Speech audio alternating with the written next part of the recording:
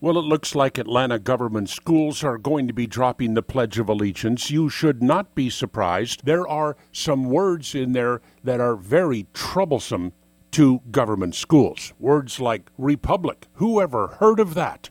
Oh, and flag. Well, that can be offensive to some people. And, of course, the word God. Unless, of course, you've come to accept the leftist view that your God is really government. But there's a way. There's a way around this. We can get the pledge back into government school classrooms in Atlanta. All we have to do is maybe a little bit of a rewrite. We have to get rid of the words that offend the left and insert the words that send little chinchillas running up and down their spines. Well, of course, you can depend on me because I am, as you know, a New York Times #1 best-selling author. And I was a clue in the New York Times crossword puzzle, Sunday edition. So here you go.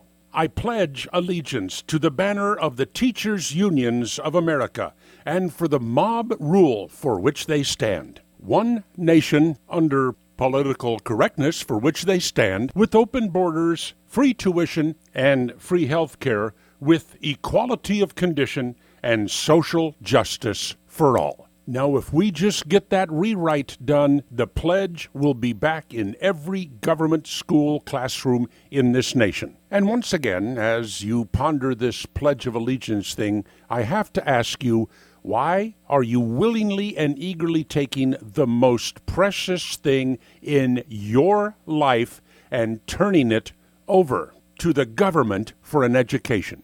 Just what has government ever done well?